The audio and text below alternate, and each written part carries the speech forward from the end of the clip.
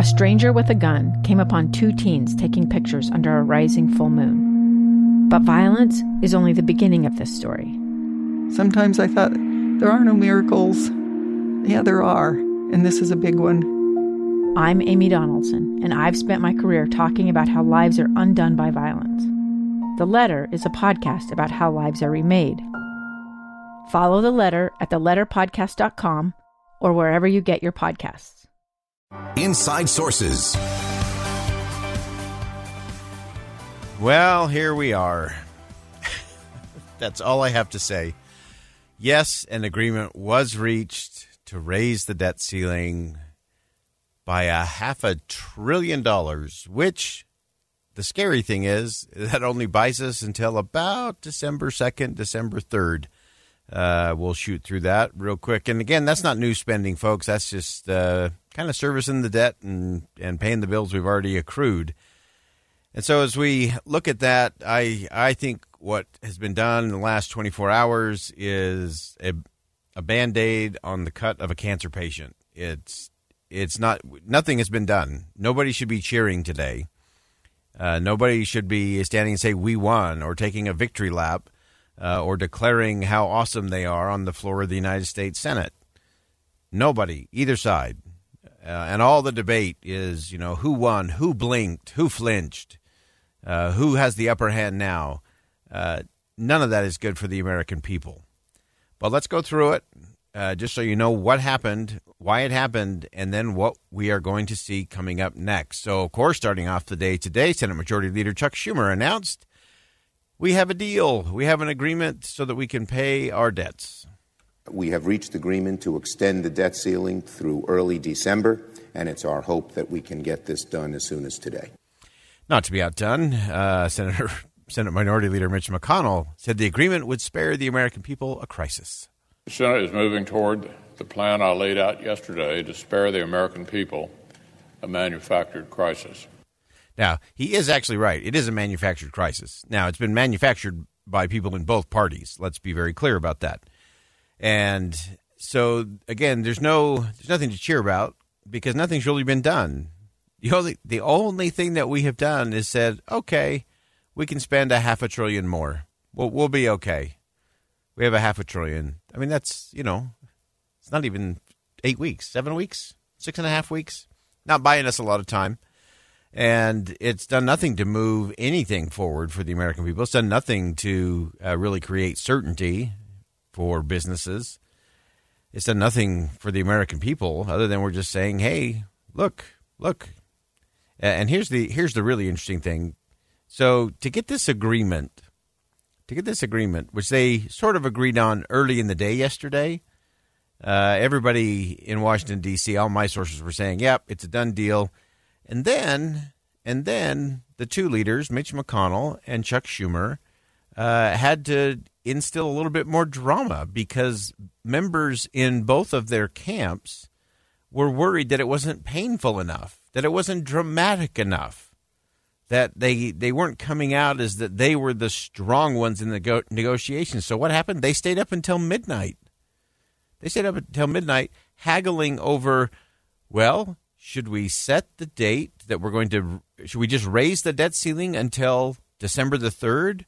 Or should we do the math and put a number on it and say we're going to raise it by $480 billion, almost $500 billion, and that will get us to December the 3rd. So this is a distinction without a difference. They stayed up all night and said, no, we're not quite to an agreement yet, and then came back after they all had a good nap and declared victory. Yes, we have it.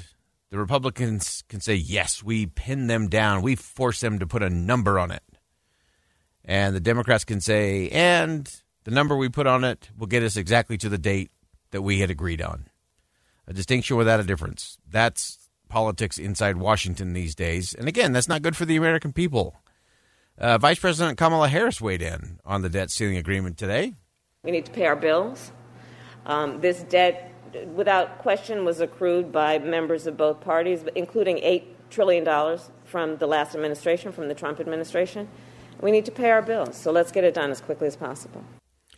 And that was, again, from the vice president after the fact.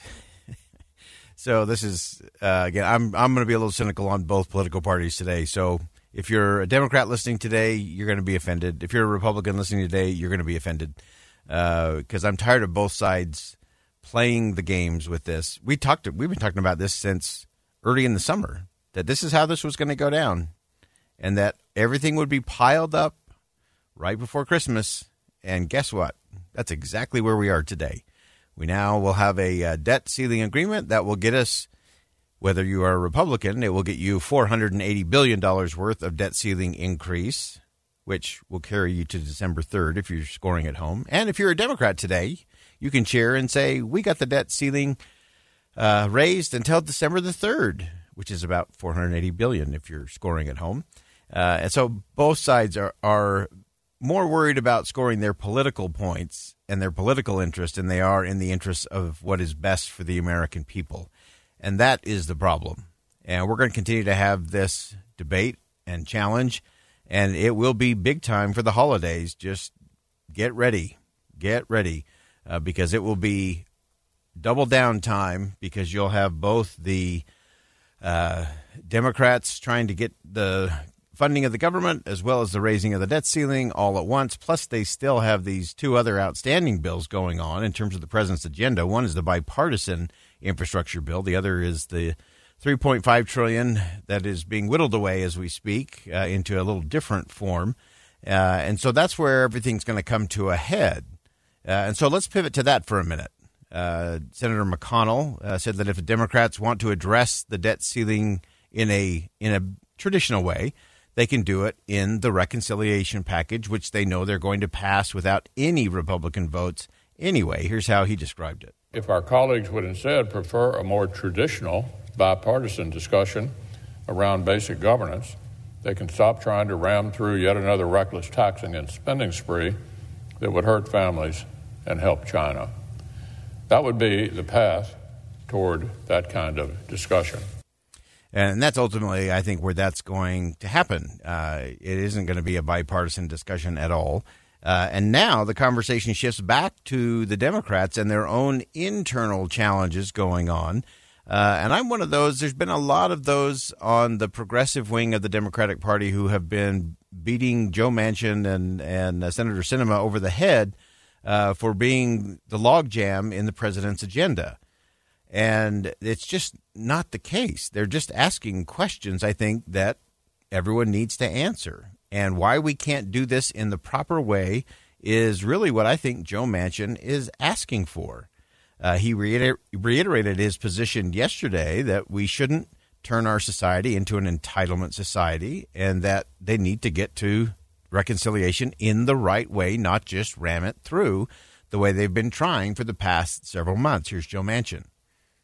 I've been very clear when it comes to who we are as a society, who we are as a nation, and why we are still the hope of the world. I don't believe that we should turn our society into an entitlement society. I think that we should still be a compassionate, rewarding society. I think that fares best for all of us. But compassion means taking care of those who can't take care of themselves, whether they're young, whether they've had some type of a challenge in life, whether it be mental or physical.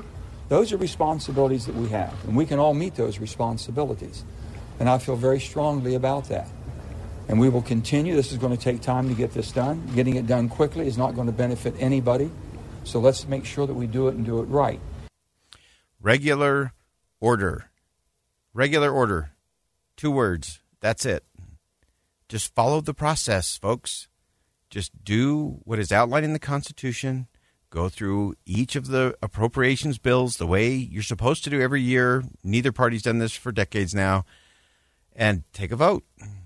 And vote on things specifically so we know what we're voting on and why. And then we can measure outcomes. Until we can get to measuring outcomes, we're going to keep continuing to spend, and it's going to put us more and more at risk. And not just us, not just our kids and grandkids. It's a whole generation that is yet to be born. We've got to do this different. All right, we're going to step aside for a bottom of the hour break. When we come back, we're going to talk about the politics of fear and how we get past that coming up next. A stranger with a gun came upon 2 teens taking pictures under a rising full moon. But violence is only the beginning of this story. Sometimes I thought, there are no miracles. Yeah, there are, and this is a big one. I'm Amy Donaldson, and I've spent my career talking about how lives are undone by violence. The Letter is a podcast about how lives are remade. Follow The Letter at theletterpodcast.com or wherever you get your podcasts.